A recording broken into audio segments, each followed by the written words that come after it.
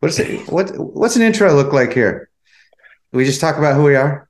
I think so, and some of what we're going to talk about. I'm Jeff McCready, coach, and we have Dr. Trevin Clow here, a happiness researcher, marriage and family therapist, also college professor. And we are co-hosting a leadership retreat at the end of June this year.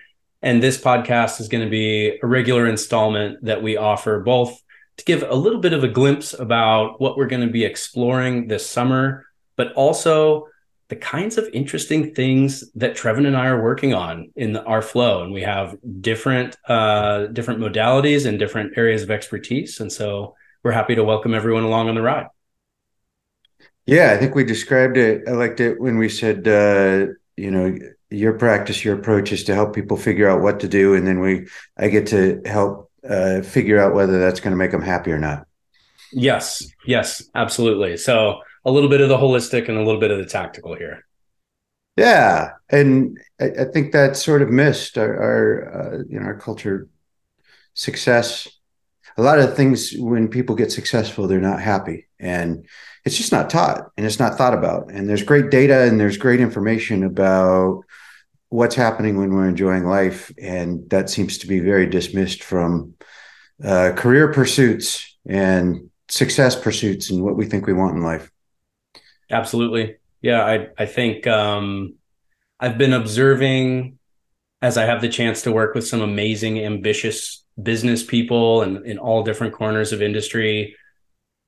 Some of us really know when we have enough, and some of us don't. And it's not something that I've seen taught a lot in our culture. And I think that comes back to what you're talking about as far as setting goals and looking at our aspirations and knowing when they're healthy for us. Yeah, enough's a funny concept. Uh, so if somebody were to come put pork chops in front of us, then our stomach and mind would tell us at some point, okay, enough, done. But that's because it's concrete. And when we make it abstract, sort of like, what money is or things like that, um, we don't do enough. It just feels like, the infinity symbol in our head trying to figure out what. Um, and so there are no arrivals from that perspective. So I think enough is interesting. I'm glad you mentioned that because we're not engineered to arrive at enough when it comes to the things that are defined like that. So I wonder how the concept of enough and our experience of burnout in work, especially over the last, say, 3 to 5 years, how those are connected. yeah, what do you think? I think that as culture changes, we go into a lot of defensive mindset, especially when it comes to finances, protecting our homes and our families and things like that. And if we have to stack rank our priorities, survival is usually over experience. But I think that that's a little bit of a fallacy here because the experience becomes unsurvivable at a certain point. And so we have some competing priorities as far as announcing that we have enough perhaps before some of our competitors. Does that weaken us? Or sticking to our guns or our values, perhaps, and finding something that truly is meaningful for us, but may not be meaningful to those we're competing against. Yeah, I've been playing with this idea. I've chatted some about the idea that humanity, we escaped survival jail. No predators, plenty of food. We are out of the food chain. And to our knowledge, that's the first time that's ever happened.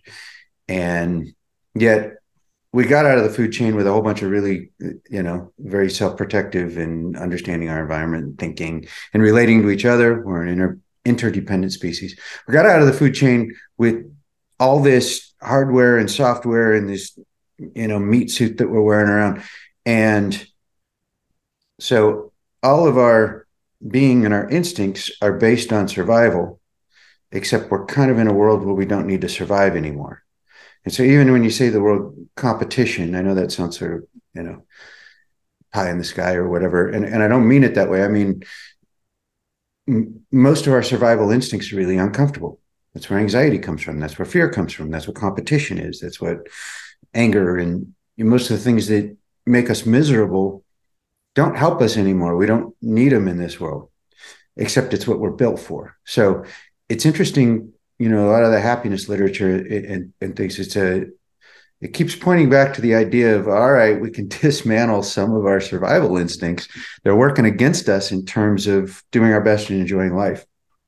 Um, which leads to a question I had for you, Mm. um, related to what you do, because I think a lot of, as a therapist, I think people kind of know what I do. I try to help them suffer less.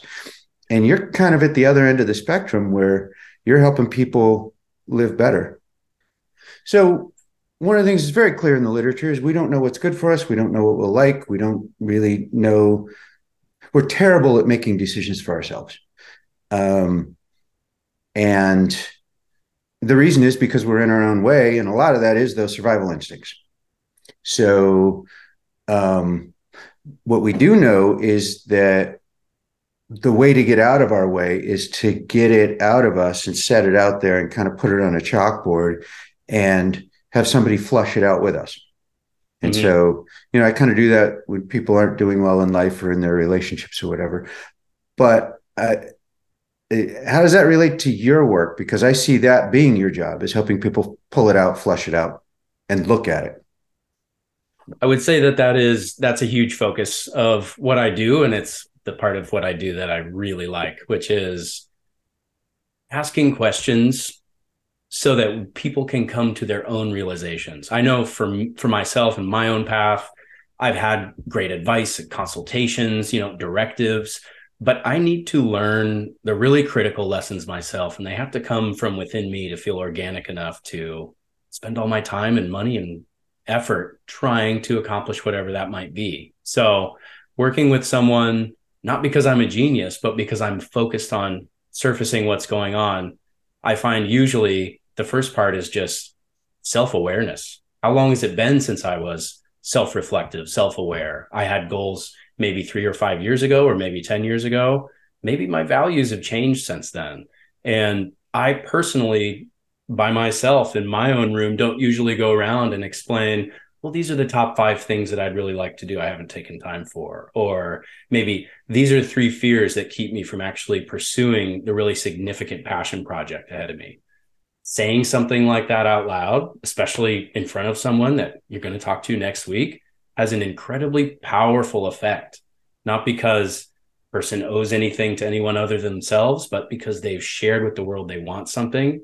And so it's going to surface. It's going to surface more and more until it becomes an action step. Yeah. And I think if I were to answer those questions and I were just to do it in my head, I'd be full of shit to myself. There's something about getting it out and getting it on paper and reflecting and having to show it to someone and then go, wait, is that what you really want? And there's contradictions there. And where's that coming from? Because I kind of know you and I don't think that's going to be what you really want. Those kinds of things. And so what I heard you say there is, and I see this in you as a person. A good question's better than the right answer Mm-hmm. Absolutely. because we need to churn. It's an arrival. It's a bit of a journey arriving at things like goals and things like that. It's difficult to set goals if we're not sure what the granular data is that we're drawing on. What do I care Mm-hmm. about? What am I good at? What do I want the most? And going back to your comment about the difficulty that we have actually surfacing and identifying what it is that we truly want. What's your experience been as far as working with clients and trying to surface some of those things? Have you gotten into those kinds of conversations? Oh yeah, it's and a couple interesting things. Maybe this will help sort of differentiate what we do and the different perspectives. Most of my stuff is they want to stop suffering in one area of their life. Mm-hmm. They want to relate better. They want, the change comes from a place of being very unsettled. Um, and I think what you do is help people guide towards the things that they want that are good for their lives. When I work with people on on change and those kinds of things, it ends up being, yeah, a place of moving away from something. And Mm-hmm. so I love that you get to move towards things. It is the work of growth is so exciting because oftentimes the reason that someone decides that they're interested in pursuing a goal or pursuing coaching and having some support often is not the final reason or the final purpose of what comes out. So I think that there's actually a calling in a lot of us to break the bottleneck or get involved in something new or have that kind of transformational moment that coaching was really designed to cultivate. And it may happen, in the first 20 minutes, or it might happen on, after several weeks or months of work. But being patient enough to continue to ask, who are you and what do you want, in enough different ways so that someone actually is able to kind of surface that and start to pursue those things. I personally didn't love networking until I identified what I wanted to talk about and who I wanted to talk with. And now it's really fun to reach out online. But that being said, if I didn't have any kind of context necessarily on my goals or values or something like that, I'm not really in the pilot seat. I'm not ready for action yet. So I think in order to start growing, there is a little bit of pop the hood, see what's in there, commit, be willing to be a little bit uncomfortable. But it is moving towards transformation, really, in the end. Yeah, there's a pivot. Um, and there's a real sense you can feel the tension in people over I don't know what COVID did or whatnot, but people are pretty uptight in general.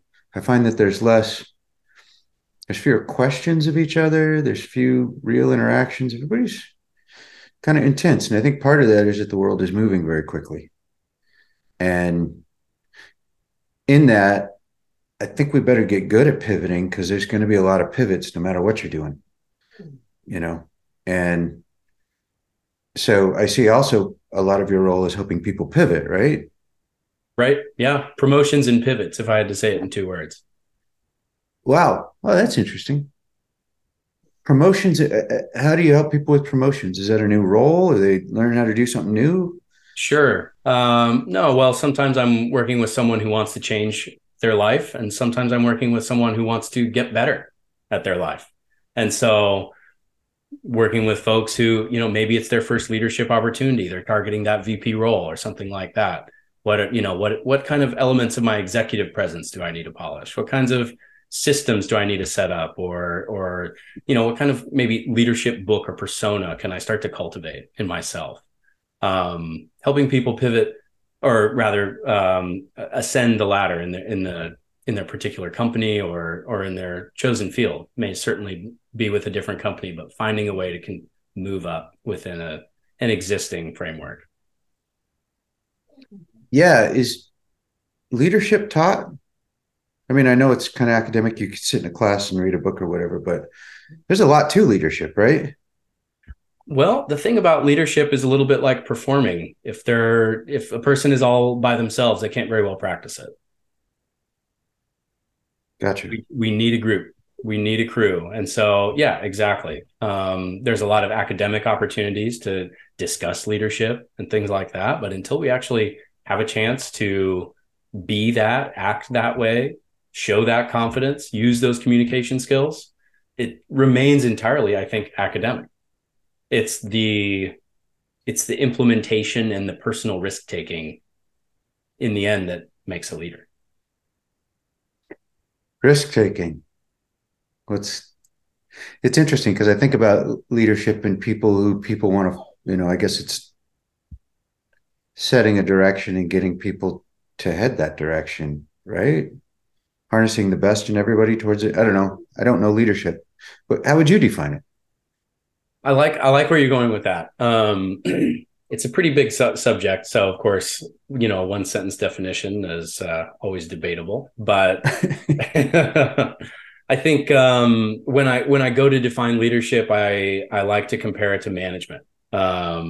Difference between certainly leaders and managers are responsible for strategy, mission, guiding the company, organization, guiding operations. It can be, in many different formats. But within those two roles, one is more strategic and long sighted, and certainly one, the manager, is a little bit more tactical, executing day to day, ensuring operations, ensuring the Q-tips are filled and things like that.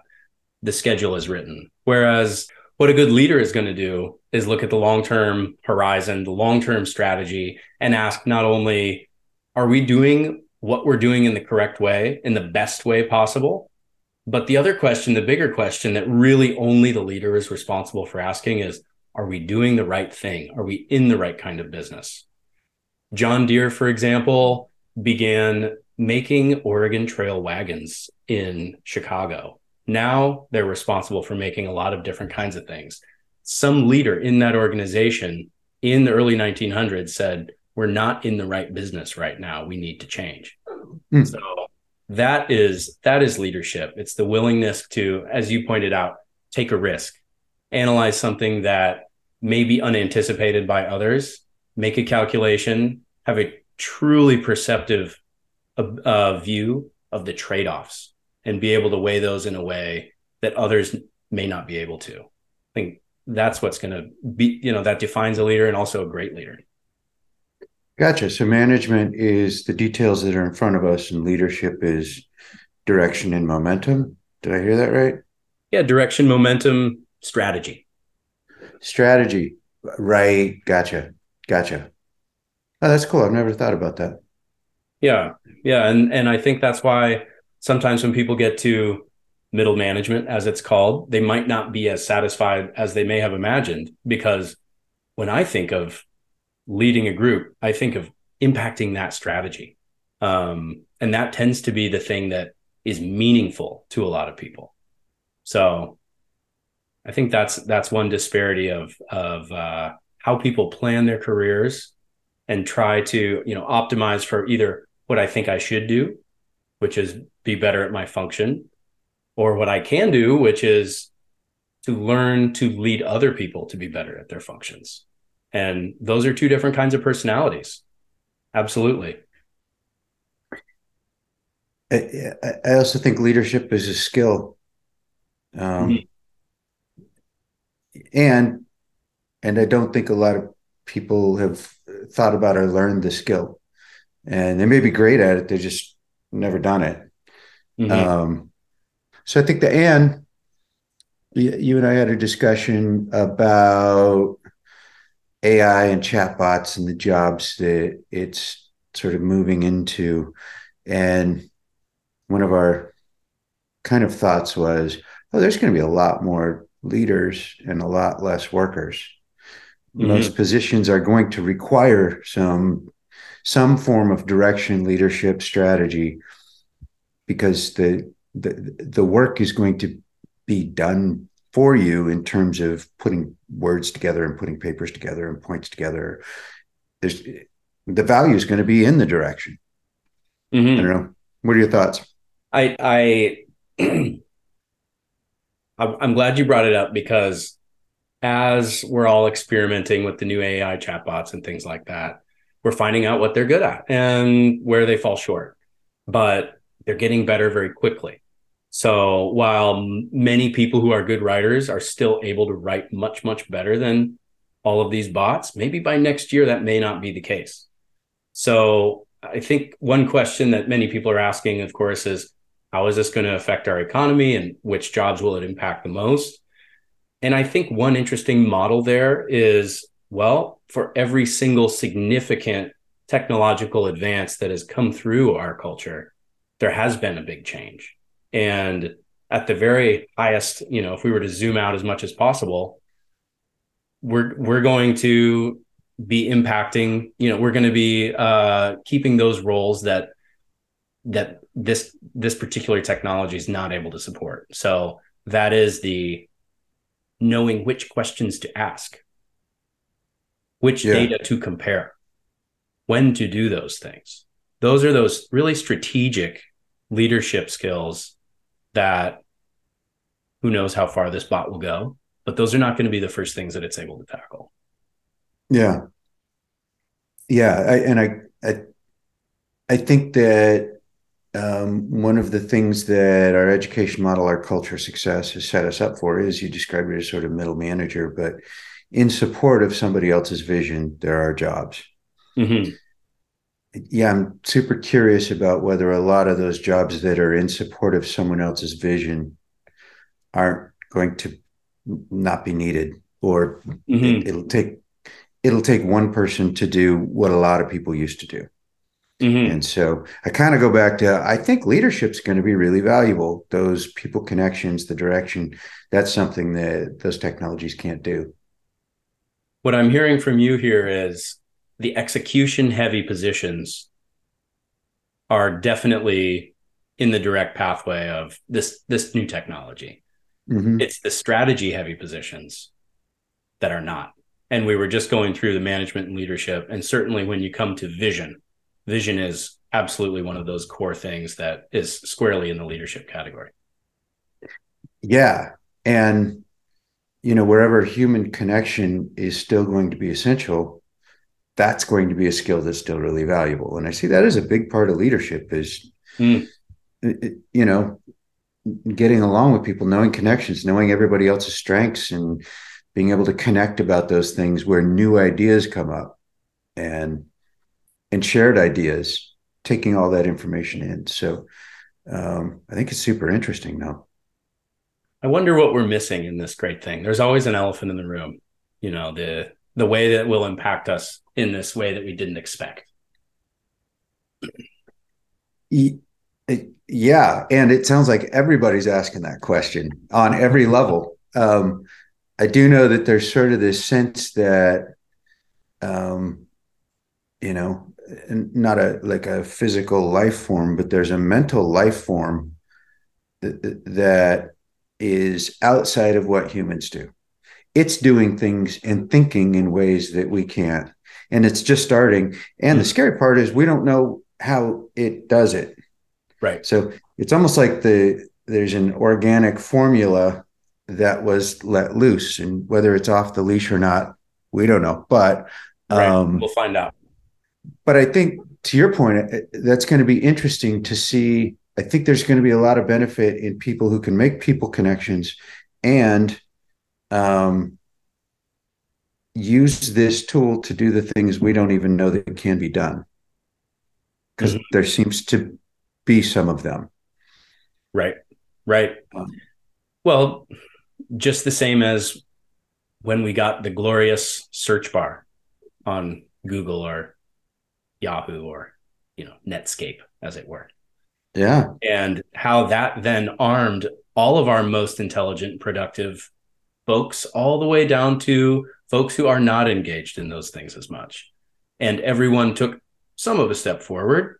And certainly the people who leaned into it more were able to expand their impact there. So the question is, who's going to be able to leverage this in the best way? Yep. Yep. Are there classes And on how to write the best prompt? right, because that's going to be better than writing the best paragraph. Right. Uh, so, how do you think that's going to affect the coaching that you do? Mm. It comes up in a lot of conversations currently.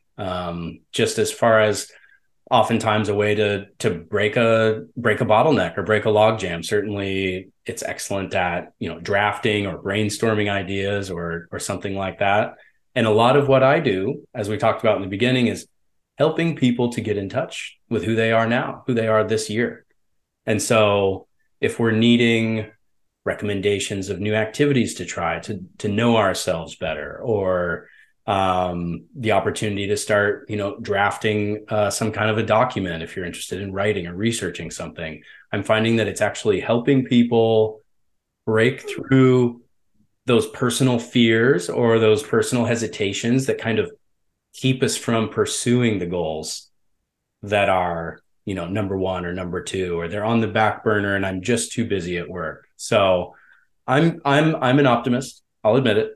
But I'm really enjoying seeing the ways in which it's helping people move towards their own growth so far.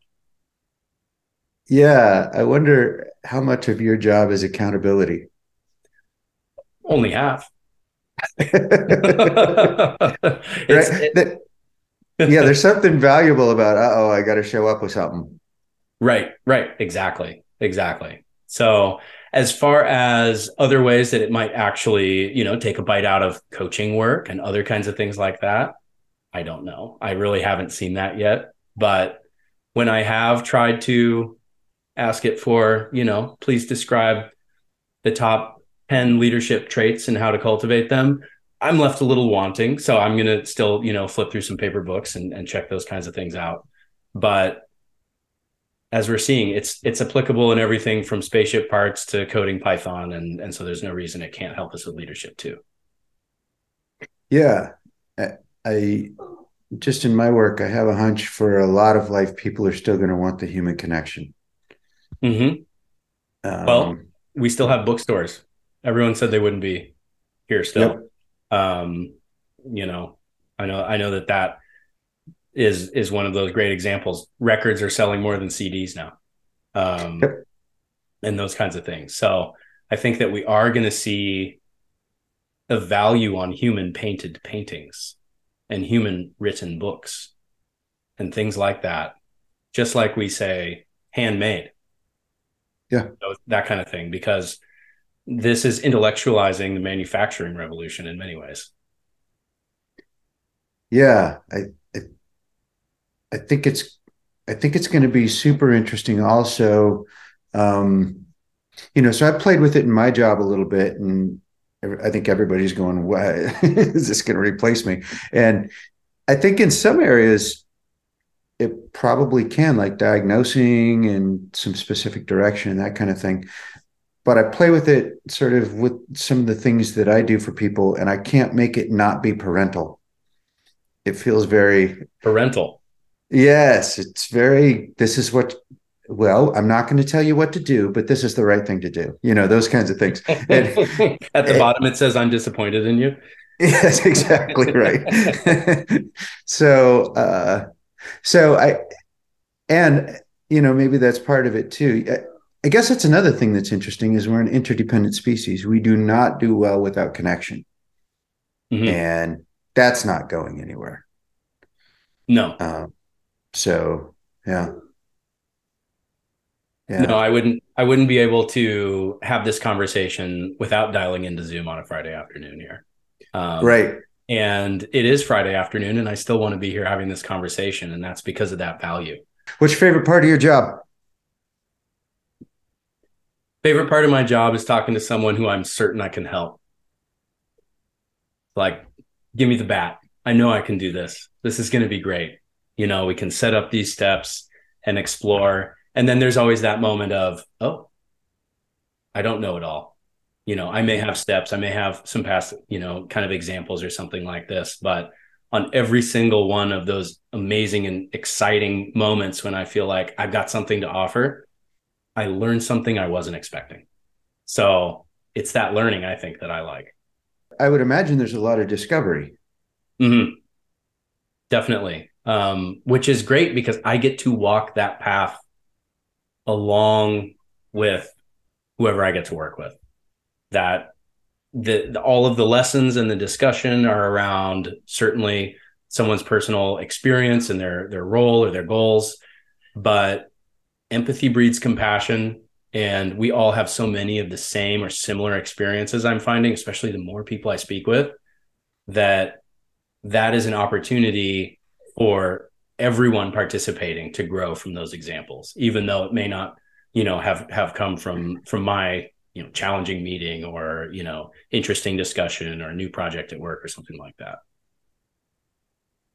Yeah. Do you find that people put well-being and happiness in the equation of their goals and the things that they're wanting from you?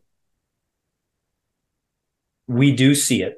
It is in there, but I think that sometimes for a lot of us, it ends up being something we feel obligated to put on the list. Huh? And maybe it isn't something that we're numerically optimizing for the same as maybe a quota or earnings or um so I think the thing is that while we are, I think, as a society, moving more and more towards valuing meaning and personal importance in what we do, we still have a long way to go, is my observation there. It's something we're always constantly reminding ourselves of. It doesn't seem to be the knee jerk first priority for most of us. Right. And, if we sort of circle back to that idea about breaking out of survival jail, our state of mind still is it defines success by status, things other people are observing about us, having more security, um, being better, be the best you can be, kinds of things.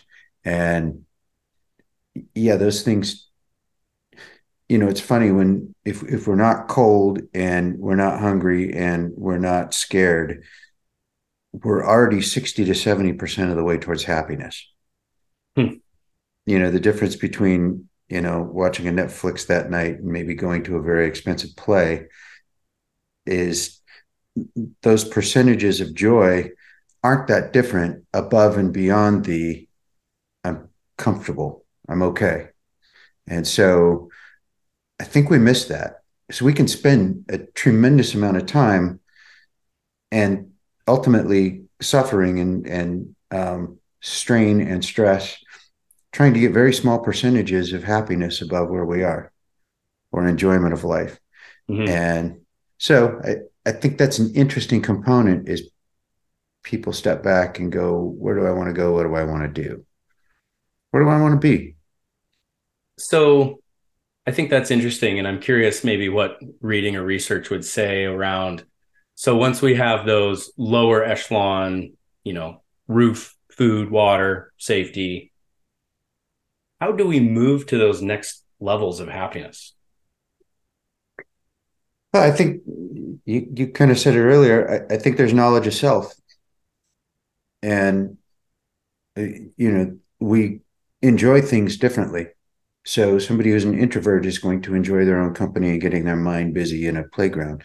And somebody who's an extrovert is going to have that being out doing something interesting with friends. Um, we do know that novelty is a pretty big part of the equation. Curiosity, creativity, those are the things that really light up the dopamine receptors. And it's interesting because those are the things that always pay off. We adapt to everything else.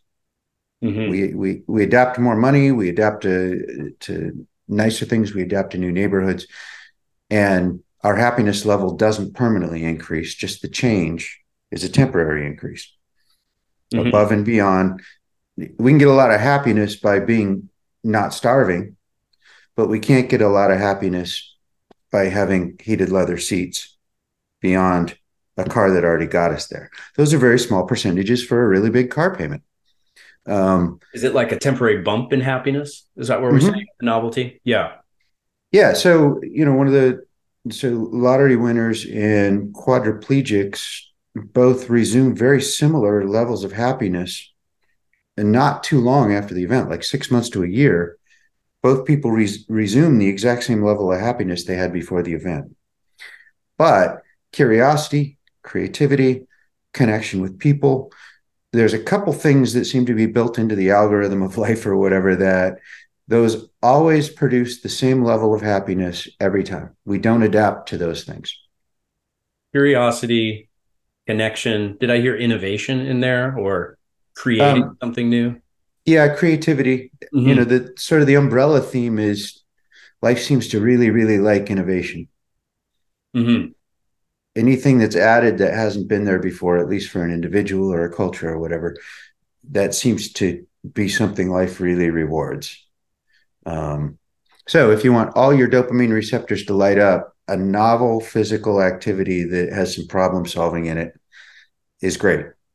Um, If I haven't been bouldering for a while, I really ought to go down and try some.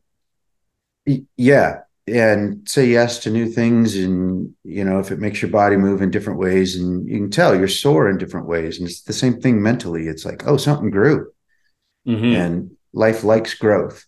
And kind of going back, that's different than an arrival, you know?